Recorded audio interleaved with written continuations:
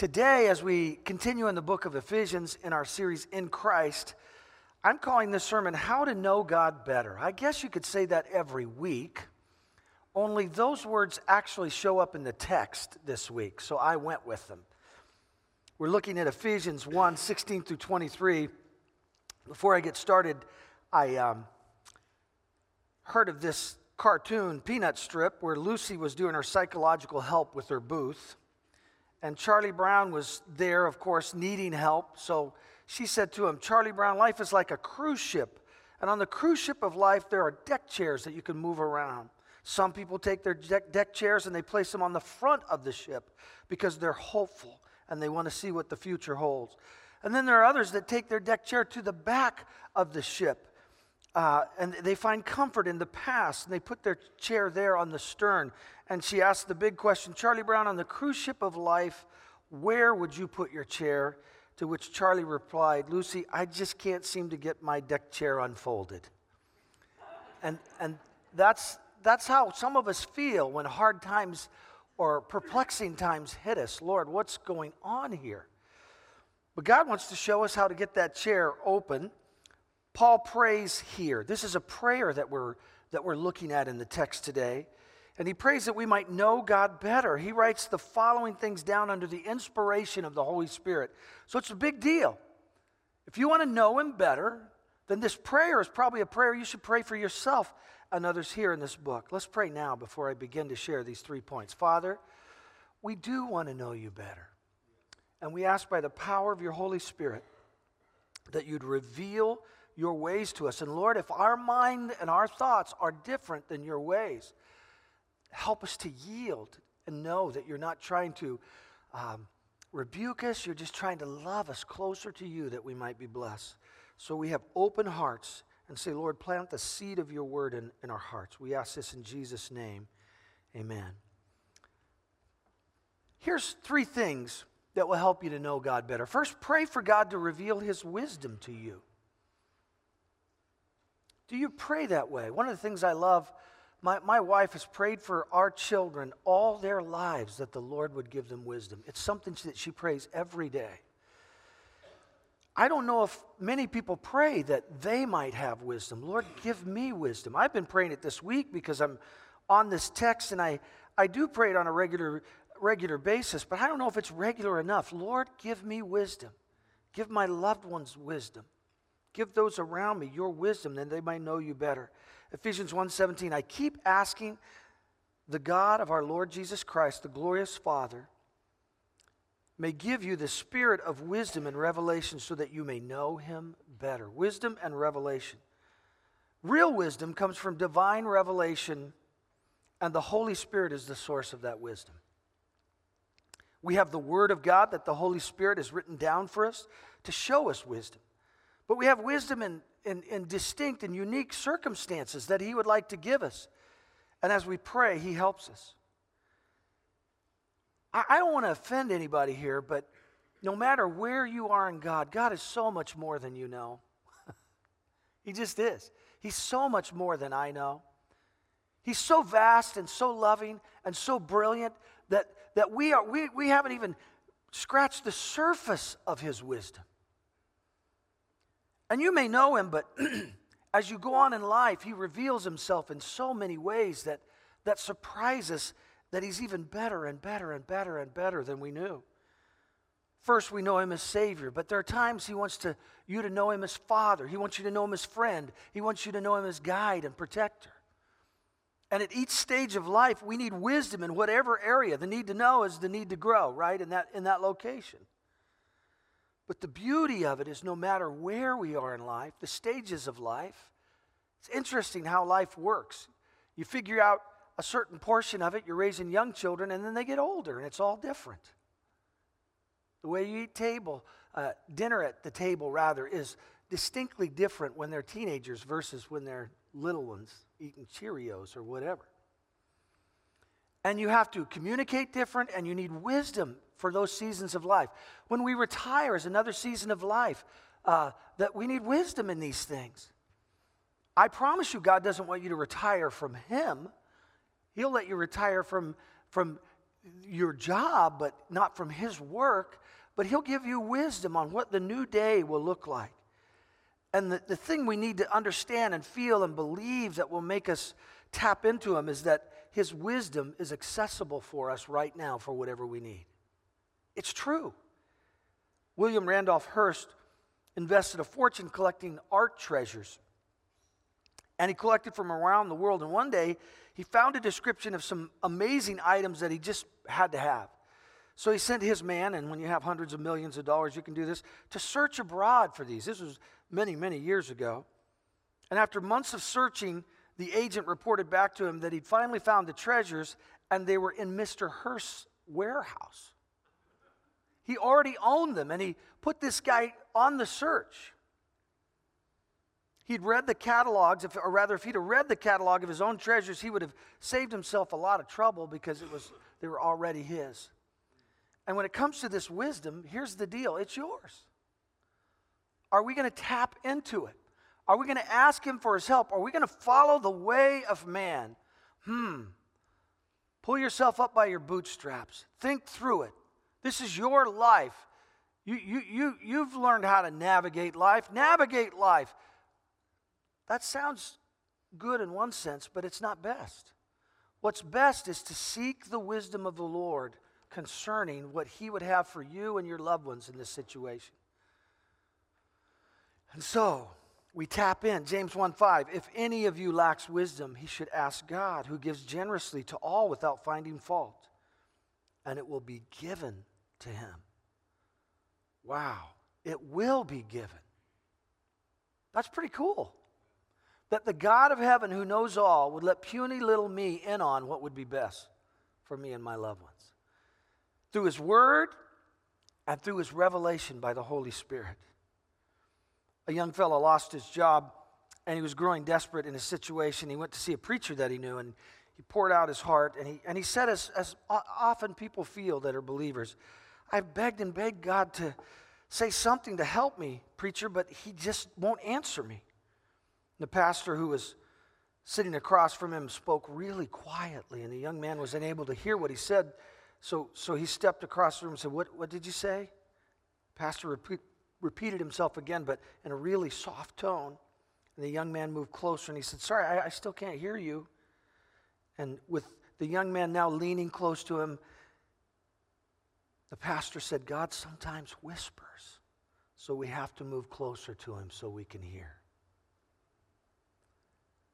You say, well, I don't hear from him. Well, shut the lights off and get in the closet. Start talking to him. Start asking him. Write it down in your prayer journal. Take it to him several times a day. And don't just talk. Sometimes after you've prayed, just sit there and listen. And then when you're doing your devotions and you're writing down the thoughts that he's given you, you're going to come across something where you say, oh, there's a piece of it right there. Or he might even speak, the rhema means the word of God for now, and in the Greek. And sometimes you're reading the word of God that's perfect application for what you're going through right now. That's why you need to be in the word daily. But he is the God who gives wisdom. Many, many times in the lives of my children, as we've raised them, I'm perplexed. I don't know if you ever get perplexed, but I'm really not the best dad, but I want to be. And there's such a unique person and such a unique heart and unique gifting and a unique response from my children that I just have to ask him, how should I say something? You know, he's told me sometimes, no, don't talk. Lord, how would you say that to Candace? How would you say that to Aaron? And I pray, and I notice that if I pray and I'm thoughtful about it, that my words to them work out much better because they've been prayed through, and their thoughts, I believe, at least at times, let's say, they're thoughts that are coming from him on how they need to receive and where they're at in life. I'm just saying that in everything, your boss, he's insensitive. He doesn't understand. She doesn't think of your people that you're managing. Ask God what to do. Sometimes he'll say, don't talk. Other times he'll say something gentle but direct. And he'll give you thoughts, And when we get his thoughts, it always works out better. Proverbs 2:6, for the Lord gives wisdom, and from his mouth come knowledge and understanding. There's an unfathomable depth of knowledge in God. Let me say that again. There's an unfathomable depth of knowledge in God. And we should continually to seek more of him. And in our unique situations, we should ask him for help. Now, I'm going to tell you, I don't get it, but we're more geared to listen to counselors and books today than we are God. That's funny, we pick up a book and we think they're an expert. They've been through this. They had kids. Well, I think Christian counselors, let me put it in that category, can really help you if they stay on the Word of God. But I wish above all that you'd look at the wisdom of the Word of God, because if we followed it, if we paid attention to it, our lives would go better. And I wish that we would know that don't seek other people without seeking him. I guess that's the way I would say it. Seek knowledge from him, and he will help. I pray that you will know his wisdom and revelation. Second thought, from the prayer that Paul's praying for the saints. Pray that you would fully embrace the hope you have in Christ. So we have wisdom and revelation, and we need to pray for that. But then there are times in life where God wants us, at all times he wants us to have it, but there are unique times where we really need hope in Christ. And there's that in Christ. That's the name of this series. In Christ. If we're separated from Christ, and we're not talking and we're not in touch with him because we're not walking with him, then we can't have all that he has. But when we're in Christ, attached to the vine, reading the word, seeking him, there's things that he'll give us, and one of them is hope. Ephesians 1:18, I pray also that the eyes of your heart may be enlightened in order that you may know the hope to which he has called you. He's calling you and I to hope. And these are the riches of his glorious inheritance, the Bible says, in the saints. There's an interesting term there, that your heart may be enlightened. An enlightened heart, when you understand God, enables you to have hope. Unfortunately, hope has lost a lot of its meaning in our culture today. The word has generally become, in our English language, wishful thinking. So we use it like, I hope we win the game. Or I hope I pass that test. Or I hope they come out with a sequel to the movie Frozen. To which I say, let it go, let it go. But the Bible here is speaking of a hope that is so much more sure than that. This is not wishful thinking that the Bible's speaking of here. See, because today we have that emotional part. When we think of heart, we think of that emotional part and the passion part. But that's not what heart meant when they speak of it in the Bible. It was much, much more than what we refer to it as today. It included the emotions, but the heart, when it's spoken of in this text and in the Bible, Old and New Testament, it includes the mind, the intellect, and the will. So God wants you to know it emotionally, but he wants you to get it in your mind and your intellect. And he wants you to have it in your will. When the Bible speaks of hope, it means a confident assurance, not wishful thinking. So God says to you and to me, I pray that you would fully embrace the hope that I would give you. I want you to have a confident assurance that I am with you. At the base of this hope is knowing this. In the end, you win. Look what he's prepared for you. Matthew 25:34. Then the king will say to those on his right, come, you who are blessed by my Father. Take your inheritance, the king prepared for you since the creation of the world. In the end, you win. Years ago, I was sitting with my dad, who, by the way, is moving back to Oregon. I just thought I would lay it out there in a couple months. But I was sitting with him, and he was watching a fight, and they were boxing on the screen. I'd seen the fight the night before. It was a rerun, and he didn't know it. And he said, and Dad was a boxer, so he loves that.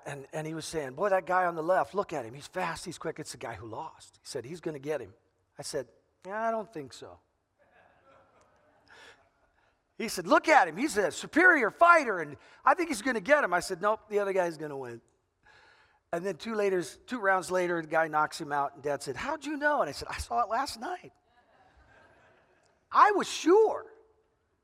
I knew what the ending was going to be. You can be sure of your ending. You've already won. In the end, you're going to get to go to heaven. No matter how imperfect. You know, as believers, we're covered by the grace of God, but at times we're so hard on ourselves because you'll never reach perfection. The Bible says to strive for it. But you'll never completely obtain it. There's not even one righteous, the Bible says. Completely righteous. And God wants you to live and just breathe it in. I've already won. He already loves me. And it even changes your behavior. It seems that when we need hope the most, or it's during the hard times. I got let go from a church as a youth pastor many, many years ago. And it was just really difficult. I'd only been there a year, and the youth group had grown substantially, and things had gone great, but my pastor resigned. And a new pastor came, and he was bringing his staff. And so they asked me to resign. Now, I had choices in this situation. I could, because I'll tell you this, you know, when Paul was on the beach and he was leaving and he started to weep and he said, I'm going to Jerusalem. And they didn't want him to go. But he cried, and you know why he cried? He cried because he loved the people and he loved these relationships and it was important to him. And that's the way I felt in that situation. I just love these kids. I love the people. But I had a decision to make. Am I going to get an attitude and say, this is wrong, this is not right? That pastor shouldn't do that. Because here's the deal. He's the spiritual authority. I'm a believer in spiritual authority. I just am. And I had to think, and I prayed, and I felt like I just came out of prayer thinking this. Well, God's not surprised about this. I am, but he's not. And I decided that to the best of my ability, since I was going to go, and this came out of prayer when my heart was hurting, since I was gone anyway, I wanted to have the best attitude I could have on the way out because I wanted my future to be blessed by God. See, a lot of people, maybe you've had wrong done to you, and in this situation, I believe it turned out to be the will of the Lord. Often that's the case, so you don't want to have an attitude about things, right? God stirs up the nest, kicks you out. He did it because he has something else for you. But often we'll just start to kick and fight and say no and people, and pretty soon our spirits are bad and we've hurt people and we've wounded the church and we're gone and the church is worse off. Well, I thought, so far I think these kids are better off since I've been here this year. I'd like it to stay that way. I don't want any bitterness in their hearts, so I better not get any in mine, because bitterness does what? It defiles many. So I said, okay, Lord, you're not surprised. I'm going to trust you. And a week after my final day at that church, I was selected as the district youth director for the Assemblies of God in Oregon. You'd think you'd be damaged good, right? Well, no, he just got laid off. Don't hire him. But they hired me anyway, because evidently God just has a plan in a way. And they were wonderful years. I don't think I could have gotten that hope without prayer. He says, pray that you would have this. And it says in the New Living Translation, confident hope. There's that assurance piece. Pray for this confident hope that you have in Christ. So not only does he have my very end, he has my today and my tomorrow. So my tomorrow, I still have hope in him. How was Paul in prison and still rejoicing? A confident hope that he has, that the Lord's in control. Romans 8:28 shows this hope, and we know that in all things God works for the good of those who love him, who've been called according to his purpose. We need that hope during the hard times. Psalm 42:5, why are you downcast, O my soul? Why is it so disturbed within me? Put your hope in God. I've had to say that scripture to myself several times in my life. Just feeling that heaviness of heart. I'm just like everybody else here. I just speak right back to me. Why so downcast, O my soul? Put your hope in God. God wants his people to have hope. The third thing we see here, God wants you to know that his incomparably great power is for you. Ephesians 1, verse 19. That word comes right from the text today. And his incomparably great power for us who believe, that power is like the working of his mighty strength, which he exerted in Christ when he raised him from the dead and seated him at his right hand in the heavenly realms. Think of that. Not only does he have all this wisdom for you, not only can he give you hope that your tomorrow and your eternal destiny is going to be amazing because he's with you, but he says, along the way, I have my incredible power available to you. Wow. How can I stand before the county planner when he says not even God or the Pope could help you get that much land in the urban growth boundary? How can I stand there with the confident assurance that God's going to do it? It starts with understanding who I am and knowing that I do not have the ability to get this done. That's the first thing. But I had this confident assurance in his power that he was the one that was calling for this and that he could do it. It wasn't just me, it was all of us, right? Faith was exercised in his great power. The Greek word for power here is dunamis, which is where we derive our word dynamite from, and it means explosive, dynamic energy. God has given you explosive, dynamic energy. It's for you, it's for your children, it's even for your body when you're sick. Our God has indescribable power, incomparable, it says here. Psalm 33:6 talks about the heavens and the stars. By the word of the Lord were the heavens made. So this God is so powerful that he speaks and the heavens come into existence. Their starry host by the breath of his mouth. Now, I had this written down here for you, these next things. This comes from an illustration by Louis Giglio. But I wanted to write it down because it's so incredible that we can't fathom it. So put these stats up there. We live in a little subdivision of the universe called the Milky Way galaxy. The Milky Way consists of billions of stars. It is 100,000 light years across the Milky Way galaxy. How fast is a light year? Well, it's 186,000 miles a second. That's how fast light travels. And light goes 5.88 trillion miles in a year. Now remember, it takes 100,000 light years to get across the Milky Way. Light goes 5.8 trillion miles in a year. There are hundreds of billions of other galaxies in the known universe. That's just across our galaxy, which is a small portion of the universe. If we were to count the billions of stars in the Milky Way at a rate of 1 star per second, that's just our little piece of the galaxy, it would take 2,500 years just to count them if we named the stars or counted them one by one. To put it in perspective, our solar system is the size of a quarter, and the Milky Way galaxy is the size of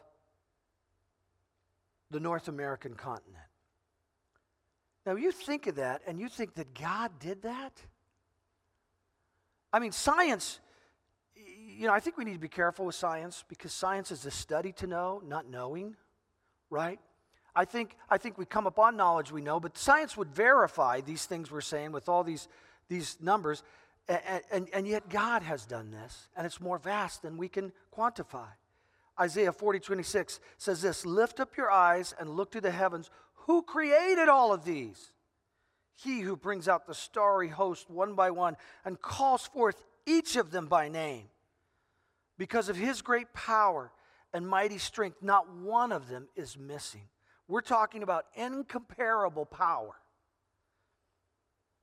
Isaiah 46:5, with whom will you compare me or count me equal? This is the one who created you. This is the one who's saying, my power, that's the power that raised Jesus from the dead, it says in the text, this power that created these solar systems, the world, the earth, our universe. The Creator is your Father who loves you, and he says, my power is available to you. Wow. You don't really feel outmatched if you get that in perspective. You don't really feel like life's going to get you. You get a sense that you're going to get life. You're going to get this because God is with you. I'm going to walk with him. I'm going to follow his ways. And his power is going to show up to help. That's faith. I've seen this power show up in my life over and over again, and so have you. You say, not really. Yes, you have. You just need to stop and think about it. You're giving credit to other things that were God sometimes. Years ago, when I was a young man not living for God on a college campus, I got suspended from a Christian college for my behavior. My dad, a pastor, and my mother were living in Missouri, which is where they live now as well. And I was being sent off campus for 3 weeks, and I had decided I was not going to call them because I didn't want to shame them. And I'm packing in my room, and my roommate comes in, and my parents are in Missouri, remember, and my roommate comes in and says, your parents are in the parking lot. I'd gotten suspended like an hour before. So I thought he was teasing me. I said, oh, ha ha, very funny. He said, no, I know your mom and dad, they're out there right now. I said, you are lying. He said, no, they're out there. I said, no, they're not. He said, your parents are in the parking lot. So I went out there, and sure enough, there they were. Got in the car, cried like a baby, told him the story, and my dad offered the greatest. He's a boxer. He's a tough guy. I don't know if he had more than 1 or 2 messages on grace my whole life raised up. You know, he had all power in Pentecost, right? But he offered me the greatest moment of grace in my life in that car. And it turned my life around. I'm talking about his power now, and here's the perspective in this story. I know you've heard that before, many of you. But he said that he just was going about his business in Missouri, and the Lord spoke to him and said, go to Oregon, Stan needs you. So a few days ahead, that happens, and he shows up in the exact moment that is a turnaround moment for my life. I'm just here to tell you that happens to you all the time. It's happened to your children. We don't recognize it. It's the incredible power of God. To think that he loved me enough to put that all in motion. To think that he had a future for me that I was not pursuing and did not know. I was headed the wrong direction. Now think about that for you in the future that he has for you, your children, your grandchildren. Incredible power. I've watched people whose children have gone the wrong way, just despair and despair. And then I've watched others, both believers, whose children are going the wrong direction, but they have this confident hope that God's going to help them and it's all going to work out. They just keep praying, they just keep trusting, and they keep expecting. And they can still have joy in their hearts because of it. No, they're coming. They're coming. Train a child up in the way they should go, and when they're old, they're not going to depart from it. They're going to be all right. God's going to meet them. I'm going to love them. I don't have to over-direct them all the time because God's speaking. The Holy Spirit's there. My prayers, the prayers of others, they're moving my children closer to God. That resurrection power, think of it. Jesus dead. Yes, dead on the cross. And God looks at him and says, rise. And from the grave, he comes out.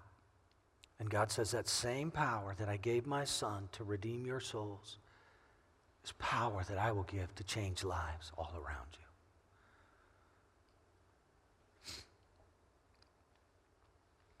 No authority, power, no human, no spirit in this world is greater than the power of God and the power of Jesus Christ. He's far above all, and no future enemy, no problem can overcome him. Here it is at the end of the text talking about Jesus Christ. He's far above all rule and authority and power and dominion and every title that can be given, not only in the present age, but also in the one to come. And God placed all things under his feet and appointed him to be head over everything for the church, which is the body, the fullness of him who fills everything in every way. That's the power of the Jesus that we follow, and he gives it to us.